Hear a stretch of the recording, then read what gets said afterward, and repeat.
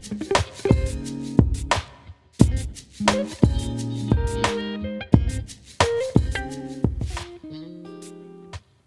this is John Ozanting, lead pastor of Evolve Church, and this is the Evolve Church podcast. Thanks so much for tuning in. We hope that you find today's message encouraging and full of hope for wherever you're at.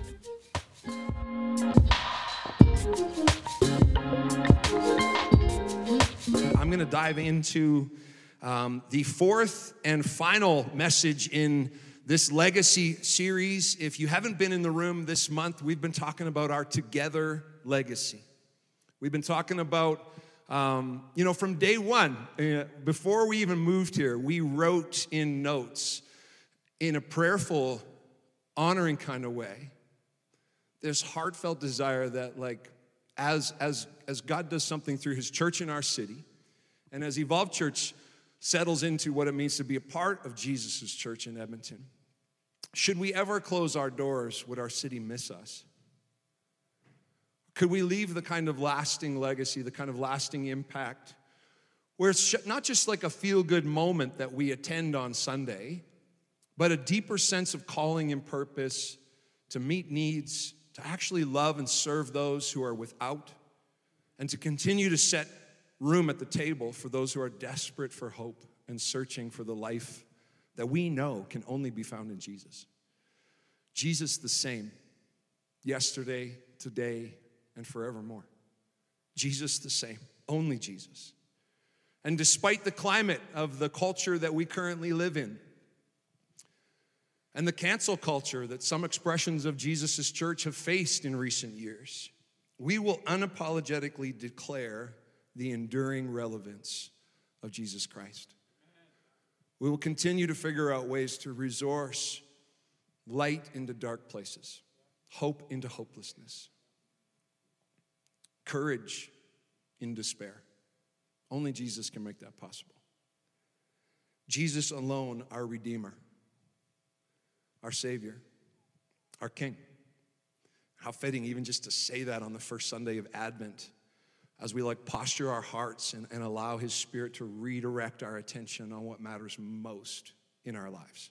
All the things we're desperately trying to fuel and build and create, and Jesus first, Jesus above all else. We refuse the kingdom without the right king on the throne, right? Come on, church. So what will our legacy be as we follow in the way of Jesus? We quoted Andy Stanley a few weeks ago. Jesus is the hope of the world, and the local church is the vehicle of expressing that hope to the world. We believe that. We've seen that beautifully in 4 short years since Evolve launched in this city. This quote from Rick Warren, we're God's representatives in the world, and we serve the least of these in his name. Because he loves, we love. Governments can't love. Businesses can't love. But the Church of Jesus can truly love. Others serve for a variety of reasons, many of them good reasons, but the highest motivation to serve is out of love. The church, with all of its flaws, is still God's chosen way of getting his work done. We have the privilege of making the invisible God visible to a hurting world through our service. What will our legacy be? Not just in our lifetime, but for the future, for our kids, for our grandkids. Not just to hear about Jesus, but to surrender to his leadership and live in such a way that they're a credit to the message of Christ Jesus. That's the kind of legacy I want to leave. This Dallas Willard quote, as we continue, just a brief recap. Churches are not the kingdom of God, but are primary and inevitable expressions, outposts, instrumentalities of presence of the kingdom among us. They are societies of Jesus. We're a Jesus society. We presence the kingdom of God to the world we live in, not just in a room like this, but wherever we scatter to our workplaces, to our businesses, to our governments, to our neighbors, to our streets, to our industry, to our education, to our recreation. We presence his kingdom. We don't just keep it contained, we bring it with us. We're going public with this. And I'm really thankful, as your friend, as your pastor, that Evolve exists as a vehicle to express the hope of Jesus in this city, in our nation, across the world. We're an outpost, an expression, an instrument of the presence of God's kingdom here in Edmonton. I love it. It's not often I pull out a sports analogy. I know. Get excited, people. But go Jets, go, really. For those watching online, my father-in-law just shouted out a "Go Jets, go" from the front row. But we've been in Lethbridge all weekend. Pulled into our driveway just before 1 a.m. this morning. Good times. Our daughter and some of her friends, 3A volleyball, high school varsity, they made it to provincials. And so proud of those girls and their hard work. And, you know, there's this term that parents at volleyball shout out when we're about to receive a serve. They say, side out, girls, side out. And so I found myself just like getting into it, you know, as the opposing team serving, and I'm like, side out, girls, side out, don't know what that means. And I actually went home and had to look it up. Did you know that it's a moot term? It actually doesn't really mean what it's supposed to mean anymore. Do you remember in volleyball when you could only score a point on a serve? Do you remember those old rules? That's not how some of you are like, isn't that still how it works? No, it's not how it still works. So you would say side out when you were receiving a serve because you needed to, like, you know, one good pass, come on, right? One good pass, side out. It got me thinking about one good pass, just one good pass.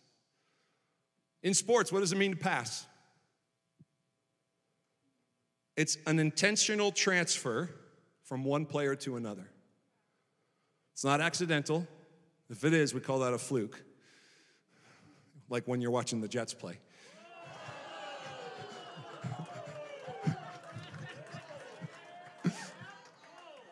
It's an intentional transfer. And kids sports, think about it. Our son Caleb, he plays ball hockey. And in kids sports, like our kids have been like soccer and ball hockey. Anybody had kids that played soccer? Right? What do we hate in kids soccer?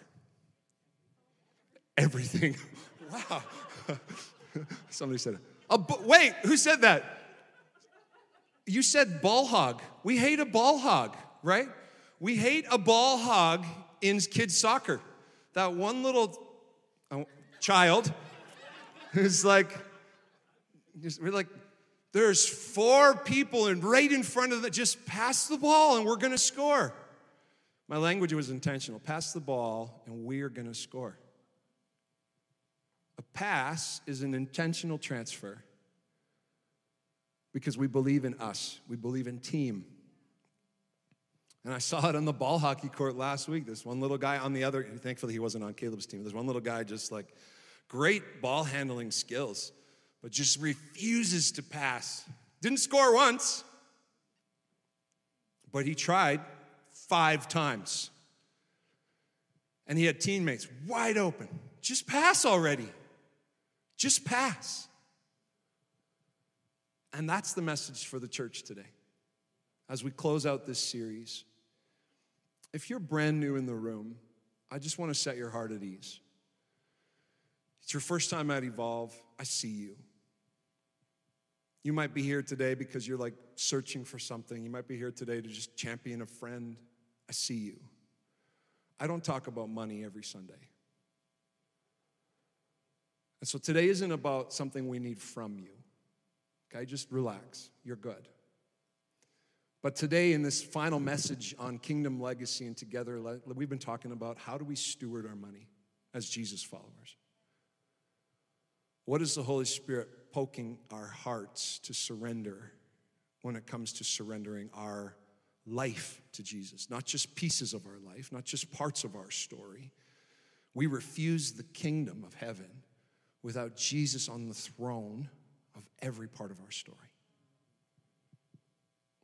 Share the flipping ball, kid. Just pass already. Intentionally transfer so that the whole team wins. Why? Because that's who we are. It's what we do as Jesus followers. Jesus' church isn't a cycling club or a running club. It's not an individual sport. It's a team sport. You can't remove yourself from family. If you cut a finger off your body, the finger dies and the body suffers. We're not meant to isolate. We're meant to belong to family. We're meant to recognize that we're called to serve Jesus' church, and that local churches all across our city and around the world today are delivering hope. We're hope dealers. To quote Jesus of Nazareth from Matthew 6, your eye is like a lamp that provides light for your body. When your eye is healthy, your whole body is filled with light. But when your eye is unhealthy, your whole body is filled with darkness. And if the light you think you have is actually darkness, how deep that darkness is. And we unpacked this teaching last week because it's actually, if you read it in context, it's about money. And I won't go back there today. I'll just encourage you to do that deep dive on your own from Matthew 6, the Sermon on the Mount, Jesus teaching about money and possessions. But what he's teaching here is to a multitude. It's to a crowd of people. What he's saying is not my individual eye, but our collective eye. What are we focused on? What are we prioritizing? What are we valuing together? Our intentional, unified focus and value and priority for the complete surrender of our lives and our hearts to the leadership of Jesus. Oh, oh, oh, you can have my heart. It's one thing to sing it, but do we invite that kind of like over every piece of our story? This teaching about the Sermon on the Mount, all-time classic Jesus, teaching us not to worry, not to stress out about what you're going to eat or drink. And right there is this what you focus on. If your eye is full of light, your whole life is full of light. What you focus on, what you value, what you prioritize with your resources gives way for clarity for your entire life, our entire life. You know, the common statistic given to show how much Jesus emphasized money in his teachings is that 11 of his 39 parables talk about money. That's a pretty good amount. To add emphasis, it's noted that in those parables, 1 in every 7 verses mentions money. These are both true, but these stats actually don't tell the whole story. And I've heard preachers reference these stats before because they're trying to say Jesus cared about money. But if you actually study those parables, what you see clearly is that Jesus used money as an example because he cared about your heart. There you go. That's good. He cared about your heart. He cared about your surrender. He cared about who's on the throne. Whose voice is the loudest when you're making decisions? Is it his? Or is it our need or our lack? Jesus used conversations around money more to redirect our hearts towards a kingdom value, the kingdom of heaven priority that we're invited into when we say we're following him. Money in and of itself need not hold space in our hearts. It doesn't have to grip us with fear or consume us with priorities. It's just a tool. Money is benign. It's not good or bad. It's just a tool. It's just a resource. What we send it to gives it life or gives it death. But money's benign. The Bible doesn't say money's evil. The Bible says loving money is evil. Jesus uses money as a common example. Why? Because we all have it. We all want more. We all stress when we don't have enough. He uses it as the common denominator because he wants our hearts. He wants our surrender. What matters is our heart posture towards it and how we're creating space to be honest about money contending for the throne. And if we're not careful, we abdicate the throne of our life to a fear of money or a love of money without even trying. in Matthew 6:24, no one can serve two masters. You will hate one and love the other, or be devoted to one and despise the other. You cannot serve God and be enslaved to money. And that's the whisper and the heart cry of the church today. Jesus, you can have it all. You can have my heart. So, when it comes to our obedient response with our finances as Jesus followers, it's clear that Jesus is after our throne. He's after our focus, our attention, our values, and our hearts. And that's a quick recap of the last few weeks as we've been sharing vision for 2023, celebrating what we've seen God do in 4 short years, and just preparing our hearts for a legacy offering today that we've all been taking time to pray about over the last month. We refuse the kingdom of heaven without King Jesus on the throne, bringing authority and leadership and rule over every piece of our lives, including our money. So let's close out the series with one more lean in to the voice of King Jesus in a bizarre parable, one of the 11 parables that Jesus taught about money. If you have a Bible, you can turn to Luke chapter 16. If you don't have a Bible, it's all good. I see you. It's on the screen. You can read right there. But there it is, Luke chapter 16, starting in verse 1. Jesus told this story to his disciples. That's the first thing I want to point out. He's intentionally telling a story to those that have followed him. Okay? He says this: there was a certain rich man who had a manager handling his affairs.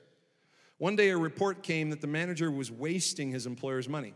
So the employer called him in and said, "What's this I hear about you? Get your reports in order because you're going to be fired." Ouch. The manager thought to himself, now what? My boss has fired me. I don't have the strength to dig ditches. He's a pencil pusher. No. But I'm not too proud, or I'm too proud to beg, he says. So like I can't work hard. I'm not going to beg. And here it is. I know how to ensure that I'll have plenty of friends who'll give me a home once I'm fired. Is this a weird story or what? Yeah. Ever read this one before? Thank you, Julia. No. Yeah. So he invited each person who owed money to his boss, to his employer, to come and discuss the situation. He says to the first one, "How much do you owe my boss?" The man replied, "I owe him 800 gallons of olive oil." So the manager says, "Take the bill, quickly change it to 400. Cut it in half." "And how much do you owe my employer?" he asked the next guy. "I owe him 1,000 bushels of wheat," was the reply. "Here, take the bill and change it to 800 bushels. Here's where the story gets really interesting. The rich man, so the boss, had to admire the dishonest rascal for being so shrewd. Weird. And it is true that the children of this world are more shrewd in dealing with the world around them than are the children of the light. That's us, by the way. Here's the lesson. I love it when I read a really weird story in the Bible, and then Jesus quickly goes, here's actually what I'm trying to say. Here's the lesson. Use your worldly resources to benefit others and make friends. Then, when your possessions are gone, they will welcome you to an eternal home. If you're faithful in little things, you'll be faithful in large ones. But if you're dishonest in little things, you won't be honest with greater responsibilities. And if you're untrustworthy about worldly wealth, who will trust you with the true riches of heaven? And if you are not faithful with other people's things, why should you be trusted with things of your own? No one can serve two masters, for you will hate one and love the other. You will be devoted to one and despise the other. You cannot serve God and be enslaved to money. So here's our text for today, and I just want to share a few ideas from this for us to invite the Holy Spirit to continue to redirect our hearts. Is that okay? First one is this. This is our together legacy. Financial generosity impacts eternity. Luke 6:19, here's the lesson. Use your worldly resources to benefit others, make friends, and then when your possessions are gone, they will welcome you to an eternal home. The impact we have when we use our worldly resources to benefit others connects right through to eternity, right through to the end. There's worldly wisdom in thinking, planning, and acting long-term with our money. And if you invest or save, or if you've figured out how to care for yourself when you get older or care for your kids, I'm not saying that's a bad thing. But the world talks regularly and often and quickly and passionately about storing up to take care of me one day. There's kingdom wisdom in thinking, planning, and acting eternally with our money. What will I leave so that others can find the hope that I already have? That's a very different priority. There's tension there.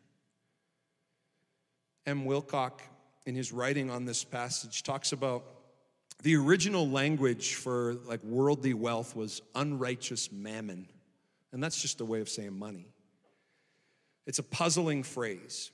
He says, not so much because of the noun, mammon, which is simply Aramaic meaning wealth, but because of the adjective unrighteous. For money in and of itself is neither good nor bad. So Ellis suggests that the words mean worldly possessions, that is, possessions characteristic of the unrighteous world that we live in. So the things in and of themselves are not unrighteous. The heart posture towards them is where we get into trouble. In this passage, they refer not only to money, but all of the goods of this world, and indeed to everything that we have here, but shall not be able to take with us into the next life. We all know that in theory. You can't take it with you. But you're still building and striving and working and saving so that you can maybe take it with you. But you can't. So is there a heart posture that says kingdom values, says how am I saving and working and building so that other people can trust and follow my King, Jesus? He goes on to write, and this is where it gets good. They'll put this on the screen. Although these things, your property, your ability, your time, belong to this life only, says Jesus, yet what will happen to you then when you pass into that life will depend on what you are doing with them here and now. Make sure that your use of them brings you into a fellowship of friends which will survive beyond death. When we choose kingdom legacy, together legacy, financial generosity impacts eternity. Luke 12, Jesus says, sell your possessions, give to those in need. This will store up treasure for you in heaven. It's not money we're storing up in heaven. It's the value and the care of other people. It's a heart for others that we get stored up in heaven. The purses of heaven never get old or develop holes, Jesus said. Your treasure will be safe. No thief can steal it, no moth can destroy it. Or Matthew 6:19, don't store up treasures here on earth where moths eat them and rust destroys, where thieves break in and steal. Store your treasure in heaven where moths and rust cannot destroy. Thieves do not break in. Wherever your treasure is, there the desires of your heart will be also. What this passage isn't saying, it isn't saying don't save, don't prepare for the future. It's just saying don't store up the value of treasure in what you're saving here and now. Have your treasure be what you're pouring into for eternity. Let that be the thing. Let that be the most important thing. This is about our hearts. Second idea, this is our together legacy. Be honest and faithful where we are. Luke 16, our passage, verse 10, if you're faithful in little things, you'll be faithful in larger ones. But if you are dishonest in little things, you won't be honest with greater responsibilities. And all I want to say about this is simply this. The myth of one day when is a myth. Either this is something that we invite the Holy Spirit to bring conviction and settle peace into our hearts surrounding, or we just keep saying, well, one day when I have enough, then I'll start giving away. Not one day never comes. Because Jesus says, are you faithful where you are right now? I just have a little, Jesus. All I have is this little bit. Jesus says, cool, what are you going to do with it? Well, one day I hope to have more, and when I have more, can I be faithful then? Jesus, doesn't work that way. If you're faithful in little, then it's easy to be faithful in large. If you're dishonest in little, you won't be honest with greater responsibilities. The myth of one day is a myth. And us saying, okay, God, align my heart. I know it, even that it hurts and there's tension around it. I love it. I feel it in the room. Oh, pastor's talking about money.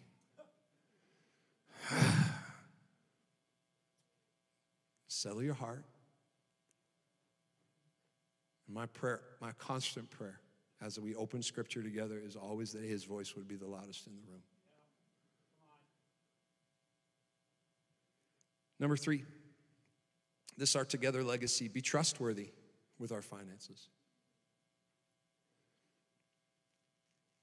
This week we emailed out our 2022 legacy report.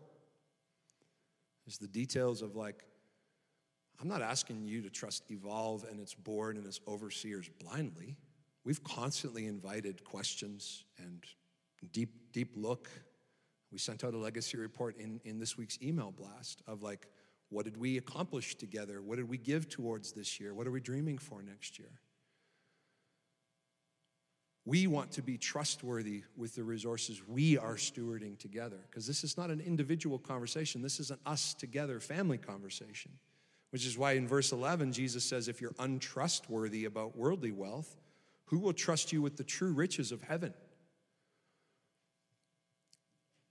Hypothetical question that I actually want you to answer quietly in your own heart. As a church community, if the true riches of heaven is that the Father is seeking and saving those who are lost, drawing every daughter and every son back into relationship with Him through the finished work of Jesus.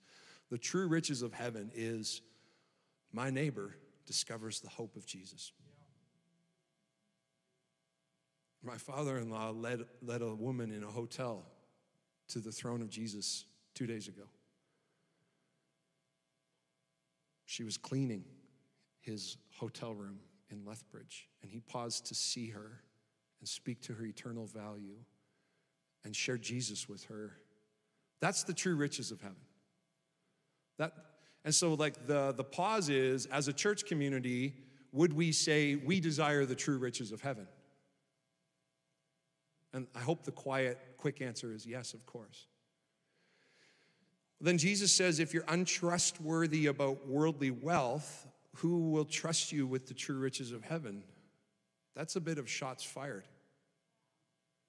It means that some people are called to radical financial provision when it comes to Jesus' kingdom.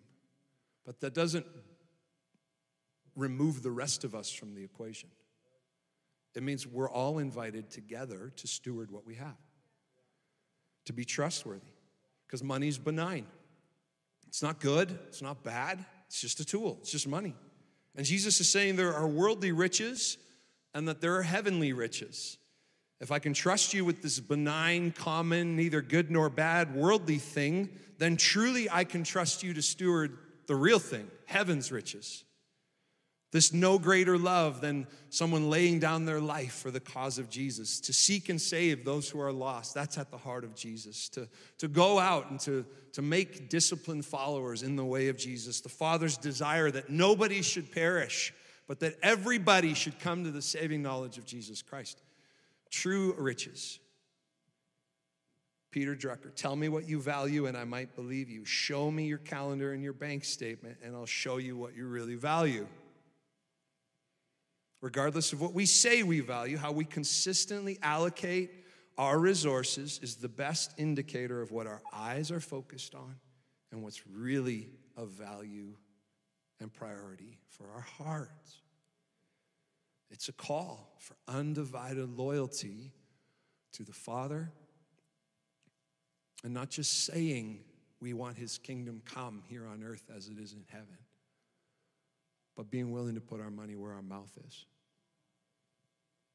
Because when it comes to our obedient response with our finances, it's clear that Jesus is after the throne. He just wants our heart.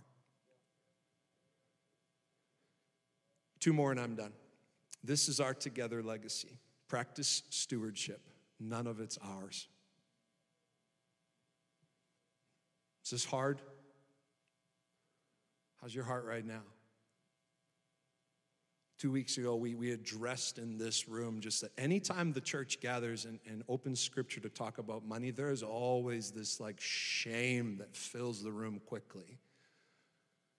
And I just want to like lift the burden of that for a moment. Just want to invite the Holy Spirit to like, if anybody's feeling shame in the room, that's not what this is about. This is about family aligning our hearts. That's all it is. There's no have to attached to this, except would you pray? Okay? Number 4, Luke 16:12. If you're not faithful with other people's things, why should you be trusted with things of your own? And in theory and in our brains, we know that like the earth is the Lord's and everything in it.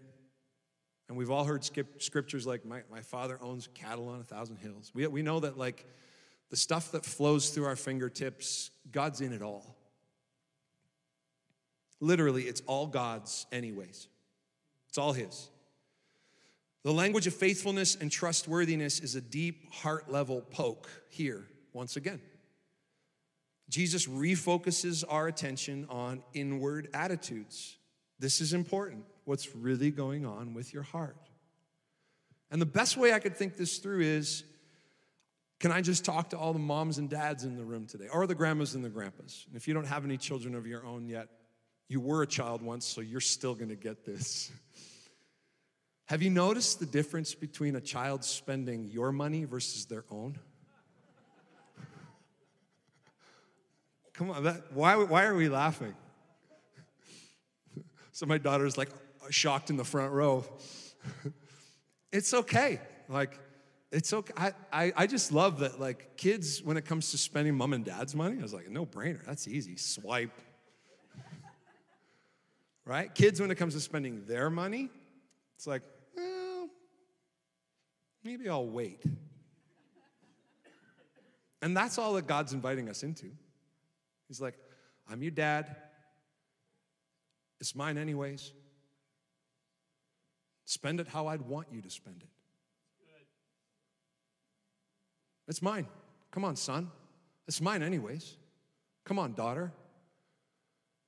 You don't have to worry anymore. That was last week. You don't have to stress about it. King Jesus on the throne. Come on, daughter. Come on. It's mine anyways. I think about families that do like this long, lengthy, years worth of legal work so that the philanthropic legacy of family and generational giving can continue through next generation and generation. It's like grandparents saying to their sons and daughters and granddaughters and grandsons and great-granddaughters and great-sons, I've curated this because I want to give it away. Come on, next generation. Come on, 2 generations down. Come on, 3 generations down. Would you keep telling this story? Would you keep giving it away as great-grandpa saw fit?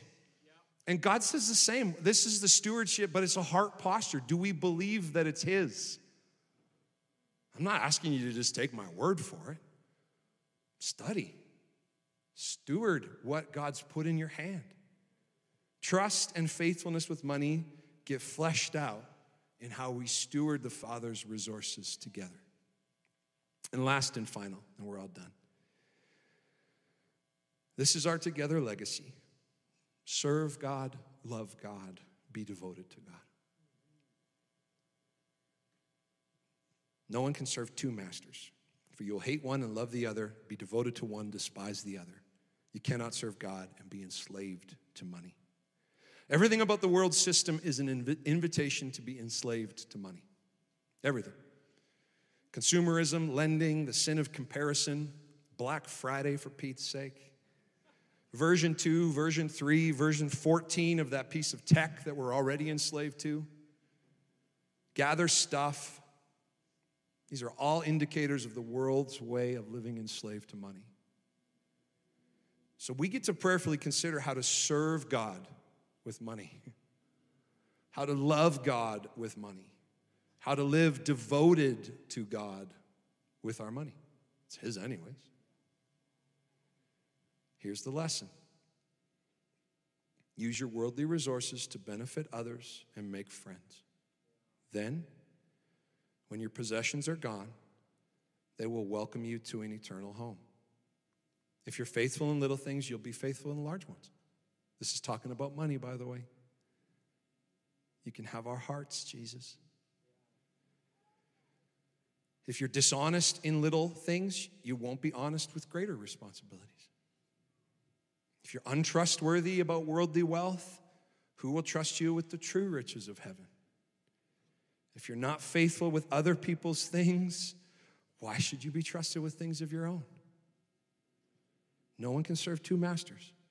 You'll hate one and love the other, be devoted to one, despise the other. You cannot serve God and be enslaved to money. And maybe you've believed the lie that you're not enslaved to money. And all I'm asking you is to do a deep heart dive and say, what do I value first when it comes to giving things away? I'm even going to set you free a little bit because it says, use your worldly resources to benefit others. And so sometimes I've heard people say, Pastor, do I have to give to my local church? And the answer is no. Well, it's not my, pray. But don't not give to your local church because you say you want to give to other things, but then you don't actually give to other things. Because that's the lie I've seen a lot of people. Because they're afraid to give to their church because they don't trust the church. 35% of Christians don't trust their local church with money. I don't trust that if I give this to you, I think you're sliding it into your back pocket. And that's a heart thing. Well, I'm willing to talk about that. We create space all the time to talk about that. But don't stay there. Don't stay enslaved there. You can have my heart, Jesus. All of it. Every piece. And today in community, we choose to posture our hearts in line with the way of Jesus to think eternally with our money. To be honest and faithful with where we're financially at currently. To be trustworthy with our money, to practice stewardship with our money. It's all His. And to be lovingly devoted to the Father in service to Him with our money.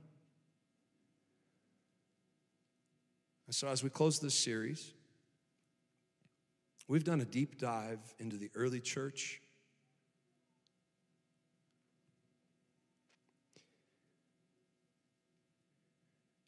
And rather than give the Holy Spirit room to speak to our hearts and live surrender to what God's asking us to do, it's easier to say, I've been hurt before, or this is my opinion about this. I'm not saying trust me. I'm just saying, would you take some time? Continue to pray. Read the scriptures that we've been wrestling through together over the last month. Go back, listen to the podcast or YouTube, wherever you want to go back. But go back, keep praying. And as we dream together for our eternal impact as a church community, what God's done in 4 short years and what we believe wants to continue to do, it brings us to a point today and for closing out 2022 where we're all just saying, God, what can I do to contribute to our together legacy to make a way?